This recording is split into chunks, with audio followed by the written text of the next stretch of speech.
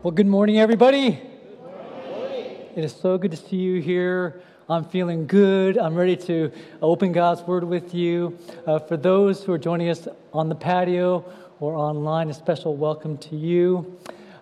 Today, we are continuing our series, and I just can't wait to get into the passage today. The title of this morning's message is Faith to Hear and See.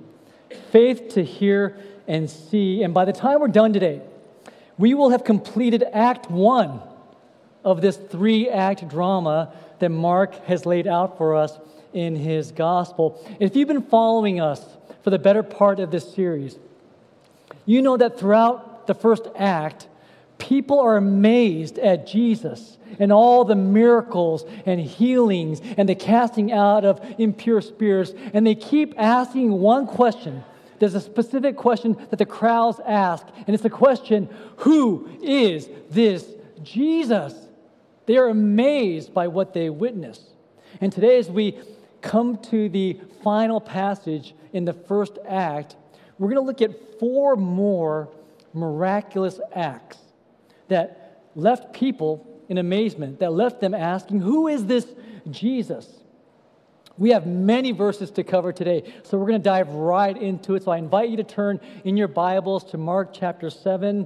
We'll start in verse 24. I'll read to you verses 24 to 30. Mark chapter 7, starting in verse 24. It says this, Jesus left that place and went to the vicinity of Tyre.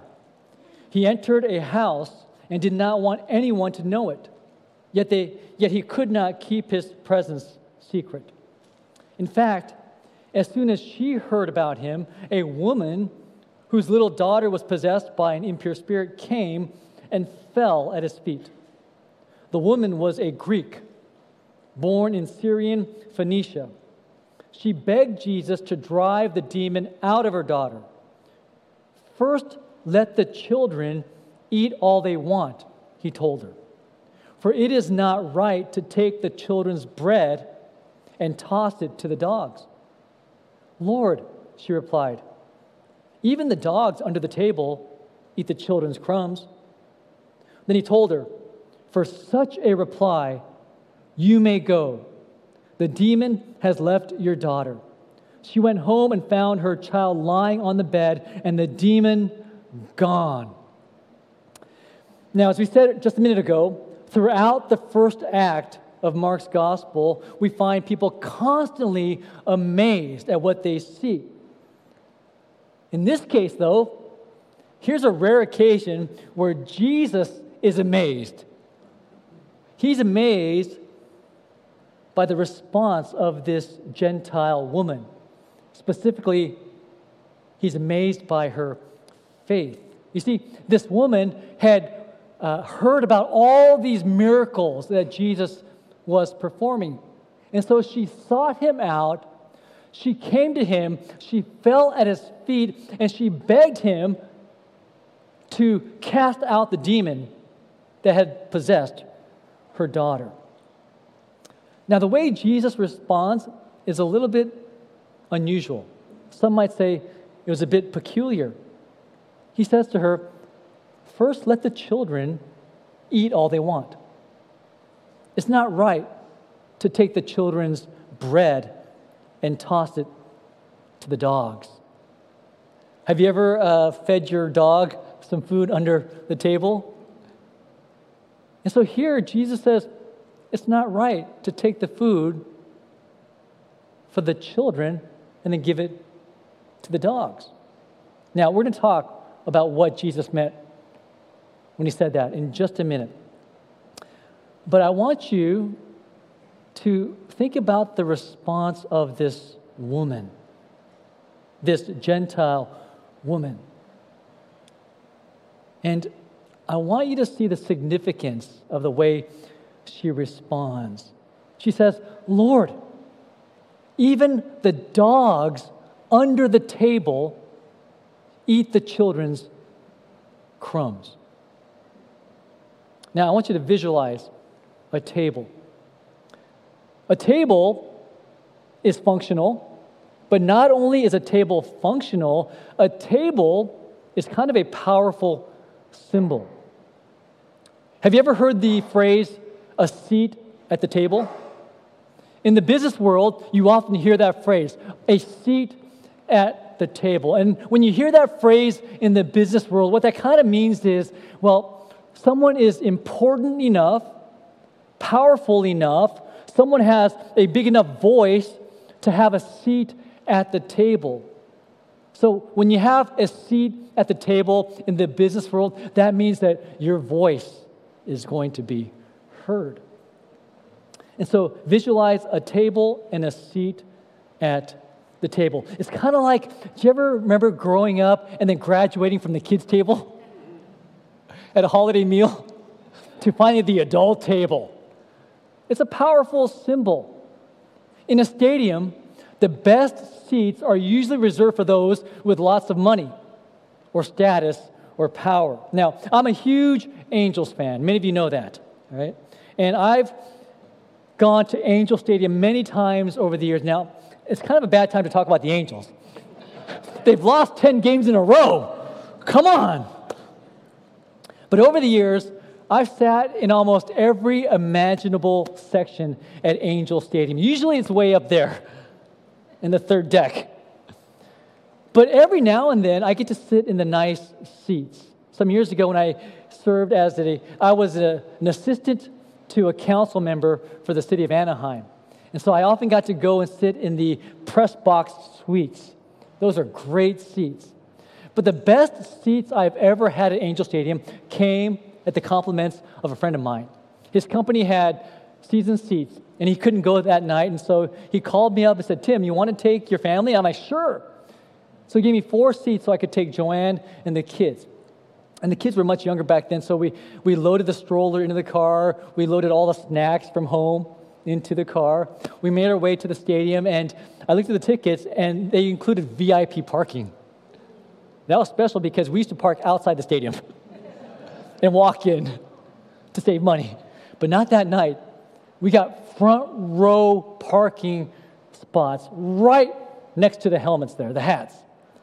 So we get out, we get our stroller, we load up all the snacks into the bottom of the stroller, right, because we want to save money.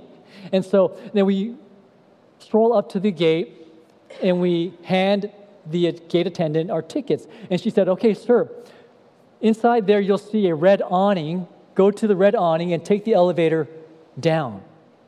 And I'm thinking, wait a minute, down? She must be mistaken because we're already on the ground level. She must have meant up. So we go to the elevator under the red awning. The elevator opens up, and there's another attendant inside the elevator. And he automatically presses down because that elevator only goes down. And so when the doors opened up, it was almost like music sounded. We walk out to this, what looked like this amazing, fancy hotel lobby. So we get out, we look at our tickets, we look at the door, and we get to the door, and there's another attendant at that door. And he opens up the door to our luxury dugout suite. So we were looking up at the players. We looked at their feet, the cleats. So for once in my entire life, and the only time, we had the best seats literally in the stadium. But not only the best seats, we had the best food. And I was kind of embarrassed because we get in there and we have all these snacks. Under our stroller, we did not touch a single snack because the company paid for all the best food that night.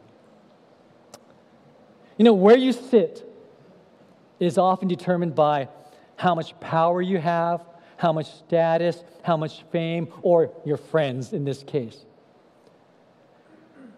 When the Gentile woman approached Jesus, she had none of that. She had no power, no fame, no status, certainly no money. And in fact, she was considered an outcast. She was a Gentile woman, as outcast as you could be at that time. And yet she, because of her faith, she sought out Jesus. She fell at his feet, and she begged him to cast out the impure spirit that had possessed her daughter. Now let's go back to the statement. Jesus said, it's not right to take the food from the kids or the children and feed it to the dogs. When Jesus said it's not right, okay, and when he said, first let the children eat all they want, children there, in that context, it was in reference to the nation of Israel. You see, when Jesus came, he brought the gospel message, and it came specifically and initially to the house of Israel. And then throughout Mark's gospel, you see the expansion of that gospel message to go not only to the house of Israel, but beyond to the Gentile world. Now, we don't know exactly why Jesus referred to the Gentiles as dogs. Now, I know the dogs are cute, okay, but let's face it, nobody likes to be referred to as a dog. So we don't know exactly why he would use that analogy.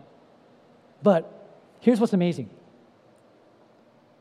This Gentile woman, she got it. She understood the message. And she understood that she was undeserving of that meal. In fact, she was happy with the crumbs. She was happy with the leftovers. And the most beautiful part of this woman's response is the very fact that she did not feel entitled. She did not feel entitled. Have you ever heard somebody utter the words, "Do you know who I am?" If you've ever heard someone say, "Do you know who I am?" that automatically means that that person is arrogant.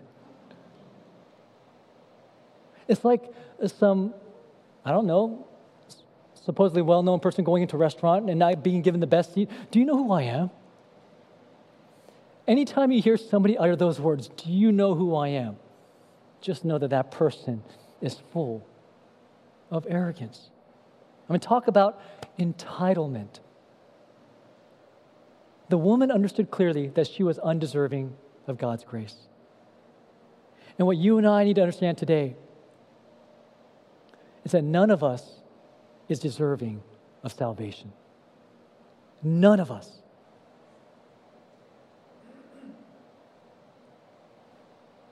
You know, the religious leaders in the house of Israel, they failed to understand this essential truth. None of us is worthy of God's grace. None of us is worthy to eat at God's table. And yet, by His grace, not only do we get to eat the crumbs, we get to feast as His children.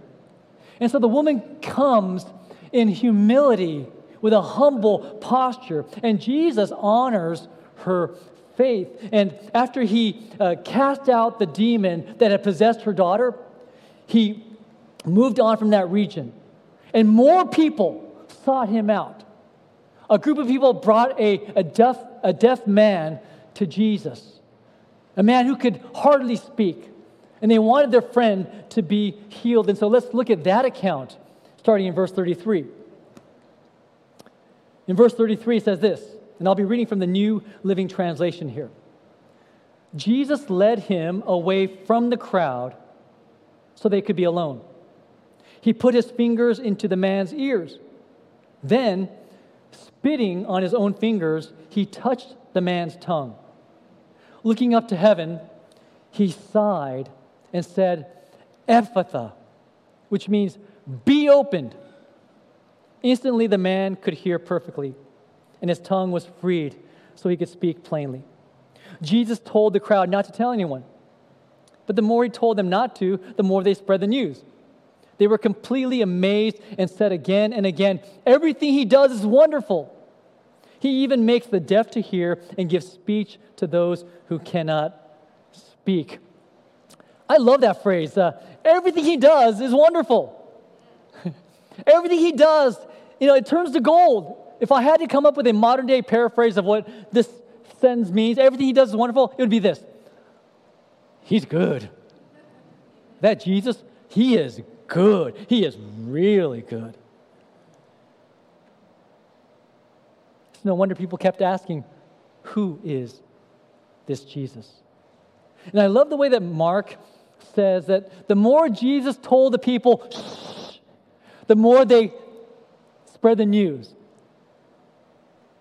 In fact, I think it was kind of a lost cause for Jesus to try to convince the people, hey, keep it quiet. It's kind of like this. Have you ever tried to get a little child to stop crying by saying, don't cry, stop crying, stop crying? It never works, right? Stop crying. And the kid's like, the more you tell the kid to stop crying, the more the kid cries. It's the same with these people. And why wouldn't they be excited to share the news? Jesus made the deaf to hear. He gave speech to those who could not speak. And he made the blind to see. We're going to jump ahead in our passage and look at that healing. Jesus making the blind to see. Before we turn to that passage, I want to say this. These healings, they hold deep significance. You see, the restoring of sound, the restoring of speech, and then as we'll see, the restoring of sight, not only were these significant for those who received those healings, it was equally important for another group of people, the disciples. This would speak to Jesus' own disciples. So now let's jump ahead now. Go to chapter 8 and look at verses 22 to 26. Starting in verse 22, it says this. When they arrived at Bethsaida, some people brought a blind man to Jesus, and they begged him to touch the man and heal him. Jesus took the blind man by the hand and led him out of the village. Then, spitting on the man's eyes, he laid his hands on him and said, "Can you see anything now?" The man looked around. "Yes," he said, "I see people, but I can't see them very clearly. They look like trees walking around." Then Jesus placed his hands on the man's eyes again, and his eyes were opened. His sight was completely restored, and he could see everything clearly. Jesus sent him away, saying, "Don't go back into the village on your way home." Now, I'm not sure if you caught this, but Jesus takes this blind man by hand out of the village before healing him. In the case of the deaf man, Jesus leads him away from the crowds before healing him. In the case of the Gentile woman, he didn't go to her house to heal her daughter, to cast out the spirit. He cast out the spirit from afar. You see, for Jesus, it was never a matter of, "Hey, look at me. I'm about to do a miracle. Gather around. Check this out. Be prepared to be wowed." For Jesus, it was actually just the opposite. He wanted to go away from the crowds. For Jesus, it was never about popularity or fame or spectacle. I don't know if you've been following the news lately about the many scandals involving high-profile church leaders. We've seen pastors We've seen mega churches, and we've seen entire denominations in the news in recent days for all the wrong reasons. And I've been thinking much about that the last week or so. And if we could come up with one common denominator that ties all of these scandals together, it would be this. It would be the abuse of power.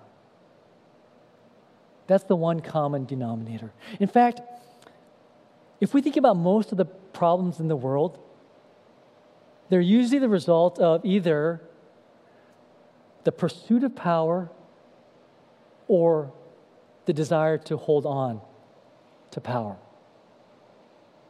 That pretty much describes the vast majority of the problems in our world. And the subject of power is exactly what Jesus will address in Act 2, which begins next Sunday. Remember, Act 2 takes place from chapter 8b through chapter 10.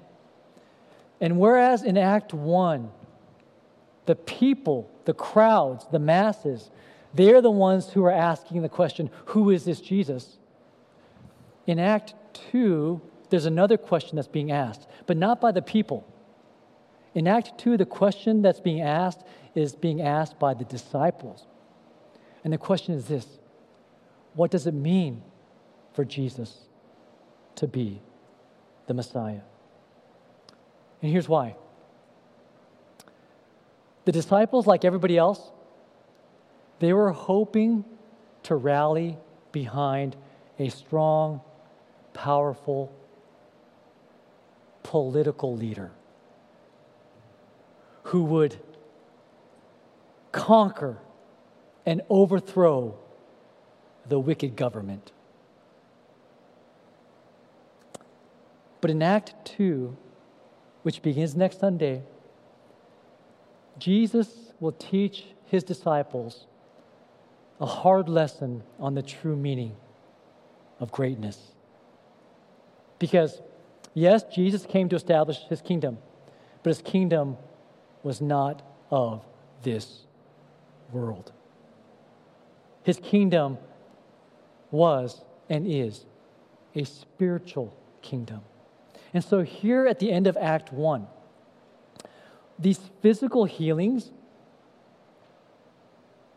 the deaf man who could not speak being healed, the blind man being healed, these physical healings, as powerful as they were, they actually only served to point us to the ultimate reason why Jesus came. And that's to provide spiritual healing. And that's why you and I, we are called to have eyes to see and ears to hear. And that's in the spiritual sense. You see, because not being able to see physically, not being able to hear audibly, not being able to speak verbally, they have no bearing on our ability to hear and see spiritually. They have no bearing whatsoever. A person could have 20/20 vision and still be blind to the truth of the gospel. A person could hear the faintest of sounds and still not discern the truth of the gospel. The religious leaders, they suffered from spiritual blindness. They suffered from spiritual deafness. Look at chapter 8, verses 11 through 13. Chapter 8, verses 11 through 13. When the Pharisees, the religious leaders, heard that Jesus had arrived, they came and they started to argue with him. Testing him, they demanded that he show them a miraculous sign from heaven to prove his authority. When he heard this, he sighed deeply. He sighed deeply in his spirit and said, "Why do these people keep demanding a miraculous sign? I tell you the truth, I will not give this generation any such sign." So he got back into the boat and left them, and he crossed to the other side of the lake. Here's the scene. The Pharisees, these religious leaders, they saw Jesus perform these healings, but they weren't satisfied. You see, these religious leaders, they thought, oh, the healing of the blind or the deaf, those are okay, but those are minor miracles. Jesus, show us a spectacular miracle, like throw fire from heaven, or have bread fall from the sky. Then we'll believe you. And so then Jesus sighs. Have you ever done a sigh like that? Like, we've been there. We've all done that. Usually it's accompanied by the shaking of the head. Don't you get it? Come on. The Pharisees were blind and deaf to the truth of the gospel. But here's what's remarkable. You might expect that from the Pharisees. Maybe. But they weren't the only group who struggled to understand the truth of what Jesus was saying. His own disciples struggled to understand that truth. Look at verses 14 to 21. But the disciples had forgotten to bring any food. They had only one loaf of bread with them in the boat. As they were crossing the lake, Jesus warned them, "Watch out, beware of the yeast of the Pharisees and of Herod." At this, they began to argue with each other because they hadn't brought any bread. Jesus knew what they were saying. So he said, "Why are you arguing about having no bread? Don't you know or understand even yet? Are your hearts too hard to take it in? You have eyes. Can't you see? You have ears. Can't you hear? Don't you remember anything at all? When I fed the 5,000 with 5 loaves of bread, how many baskets of leftovers did you pick up afterward?" 12, they said. "And when I fed the 4,000 with 7 loaves, how many large baskets of leftovers did you pick up?" 7, they said. "Don't you understand yet?" he asked them. Do you remember last month we studied the feeding of the 5,000? That was back in chapter 6. Now you would think that a miracle like that would be etched forever in the minds of those who witnessed it. You would think that, right? I mean, how in the world could the disciples forget something like that? And yet they forgot that miracle.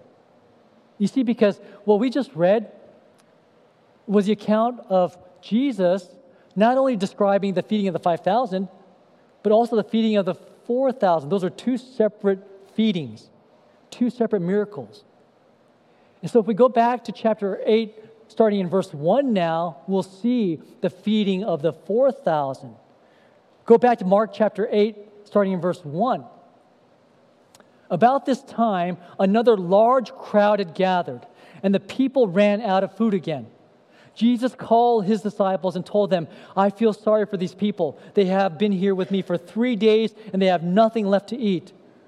If I send them home hungry, they will faint along the way, for some of them have come a long distance." Now look at verse 4.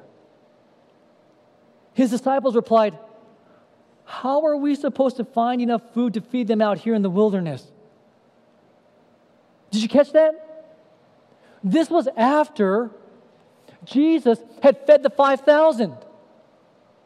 And yet, here in this case, the disciples, they could not get it. They had already witnessed him feeding the 5,000, and now here they are again saying, "We can't do this. It's impossible." I wouldn't be surprised if Jesus didn't shake his head inside.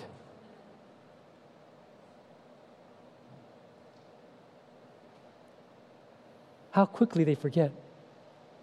Now, before we become too judgmental on the disciples, how quickly do we forget sometimes in our own lives?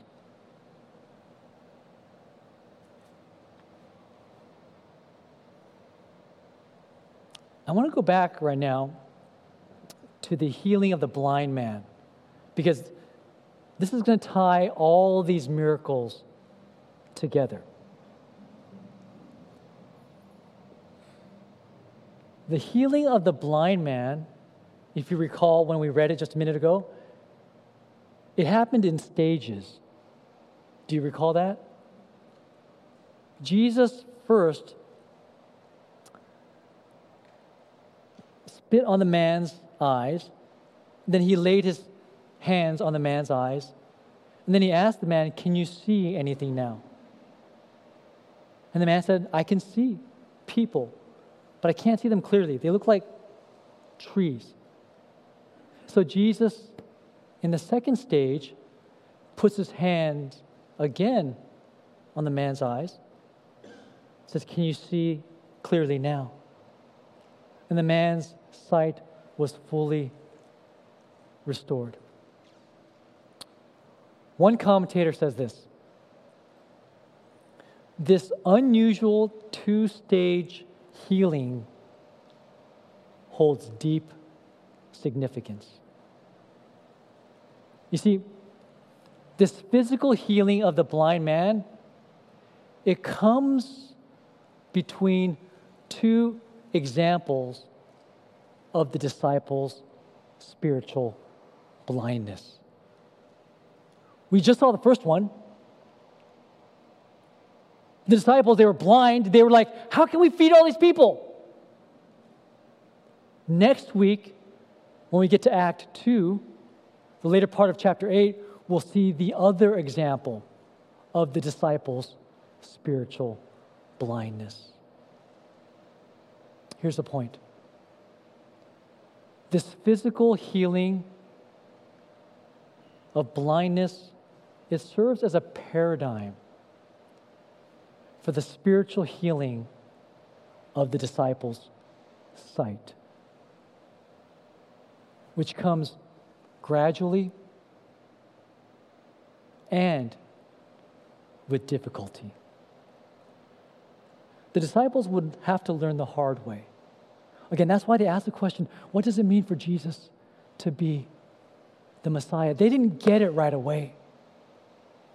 But over time, finally a light bulb went off. Have you ever had a light bulb moment in your life? I have. I'm sure we all have at some point. If not, I hope you have one soon.